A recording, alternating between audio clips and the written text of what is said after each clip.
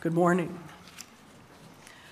When it comes to measuring math and numbers, I'm pretty useless. When numbers become part of a conversation, I usually mentally check out as my eyes roll to the back of my head. And when it comes to measuring things, I usually say something like, it's a couple of lines less than a quarter of an inch. Measuring math and numbers are not my strong suit, and when it comes to quantifying and gauging God's grace, I am no better. Learning about God's grace has been an ongoing journey. I was born in Columbus, Ohio, into an Army family. My parents did not attend church, but God in His grace put people in my path who took me to base chapels and Sunday school. My assessment of God at that time was that He was bigger than me and distant.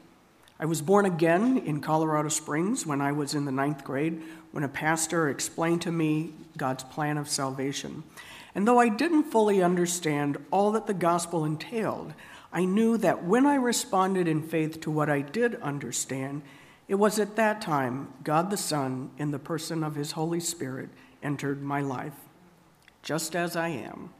I learned about God's grace during seasons of drifting and failure. God wouldn't let me forget Him. I marveled at the fact that God still cared for me and wanted me back despite my unfaithfulness. During those seasons of drifting and return, I began to understand that the key to my spiritual growth rested in knowing God's Word. And God put a hunger for His Word into my spirit. And in and out of years, God led me to the ministry of Bible Study Fellowship and eventually to teach His Word. Through Bible study, God revealed the riches of His gospel of grace in Jesus Christ. And though I was learning all that Christ accomplished in His life, death, and resurrection, though every Bible story revealed God's grace, my relationship with God was one of works, one of checks and balances. Prayer, service, obedience became ways to measure my approval rating with God, and insurance to gain God's blessing and answers to prayer. And to make things more complex, the closer I drew to God in Bible study, the more I saw my sin. I had a hard time liking myself. How could God possibly like me? Grace seemed to be for some other people. And I wasn't really aware that I had this mindset until a pastor asked in a sermon, "Would you describe your relationship with God as one of teeth-gritting discipleship?" And then he asked, when God looks at you, is He smiling or frowning? I struggled to believe that God could actually be smiling at me. Truth be told, He was glowering at me with heavy sighs. And I remember the first time I heard someone say that Christians need to believe the gospel every day, not just one time. Wait a minute, what? And that began a journey where I began to see how I had made God in my own image, demanding, exacting perfection. And when I wasn't, God was irritated at me. God had saved me by grace, but now I was trying to earn His blessing. What did I believe about the gospel? I'm learning that God's love for me doesn't ebb and flow according to what I do or don't do.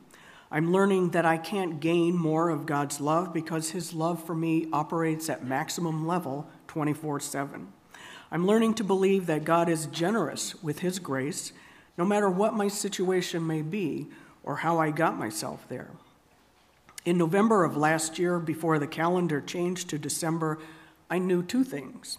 I knew no more than two things, but I knew two things. We would be traveling to New England to spend Christmas with family, and that my blood pressure meds needed to be refilled before we left. But I had no refills left, which meant that I had to schedule an appointment with my doctor. And my spiritual gift is procrastination. I figure it has to be because I do it so well, almost effortlessly. And because it is, I called TRICARE 5 days before our departure day. The next available appointment was January 15th. I had enough meds to last until December 24th. And as I made phone calls and explained my situation, I learned that I might be able to get 7 days' worth of meds without seeing my doctor. Call this number. It will take 2 duty days to fill, not counting today or Monday. That's the military. Our departure day was Wednesday morning, so I made plans to go to the pharmacy on Tuesday afternoon and plead my case and prayed that somehow some meds would be there. 7 pills would be good, 22 would be even better. 22 would get me to January 15th. And all of this didn't help my blood pressure. I know that my procrastination had gotten me into this dilemma, but I prayed for God's grace and power and provision. On Tuesday afternoon, when I went to the pharmacy, my name was in the computer, always a good sign, and when I received the meds, there weren't 7 pills or 22, but 90 plus a refill, essentially 180 pills. And I was overwhelmed with relief and joy and amazement, thankful for God's grace to me. But that's not the end of the story. Then we went to the Fort Eustis Exchange to pick up some supplies. At the checkout, the cashier was painfully slow, at least from Valerie's perspective. I inwardly fumed with criticism and judgment. And when it was finally my turn, I was pleasant and conversational, and as I picked up my bags, I happened to glance at the cashier's name tag. Her name was Grace. Well, that little episode taught me several things, but I'll only mention 2. One, it revealed my low expectation of God's grace. At the pharmacy of God's grace for my failure and weakness and sin, I'm bargaining with God. God, can you spare me 7 pills? 22 would be great. Then I'll get my act together. But God showers me with 180 pills and says, go and enjoy Christmas with your family. And 2, God lavishes his grace on me, even though he knows my heart. I'm the one who is miserly in extending God's grace to others. I didn't earn God's grace or deserve it, nor was I worthy of God's grace. And yet he still chose to be generous with me. Well, the lessons of grace are ongoing. When I pray that things will go smoothly and they don't, rather than believe it's because something that I did or didn't do, the lesson of grace says, there's more happening here than you can see. When the task before me is greater than my abilities, rather than act like woman with hair on fire, the lesson of grace says, leave room for God's glory. His strength is made perfect in weakness.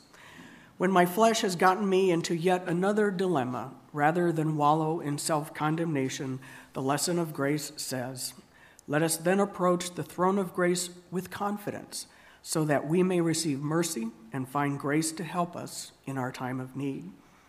In Isaiah chapter 40, the prophet Isaiah asks, who has measured the waters in the hollow of his hand, or with the breadth of his hand marked off the heavens?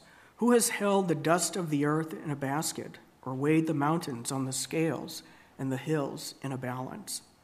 When it comes to using earthly instruments to measure the things that I can see, I am so inaccurate. What makes me think that I can measure God's love and grace to me?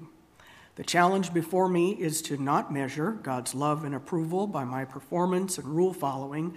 The challenge before me is to believe that the God whose power exceeds that of tsunamis and earthquakes and tornadoes, the God who created the Grand Canyon, the Rocky Mountains, and the galaxies in all of their vast array, is the God who planned and delivered a gospel of grace that is as powerful and immense and majestic as he himself is.